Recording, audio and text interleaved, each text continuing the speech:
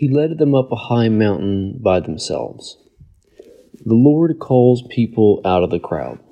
He does this when he intends to do something significant. And this happens every time we go to Mass.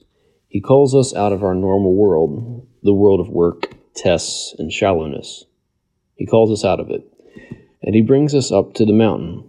And this mountain is the liturgy, the Mass. At Mass, something more remarkable happens, even more remarkable than the transfiguration on Mount Tabor mentioned in today's readings. True, it would be flashy and interesting if I became dazzlingly illuminated and booming voices were heard at Mass.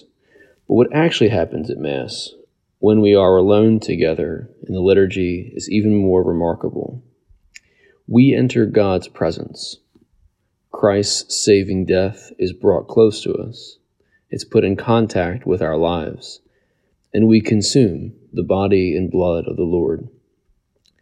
God calls us out of our normal world for this purpose, to be in his holy and life-altering presence, to receive the power flowing from his cross, and to feast on his body and blood.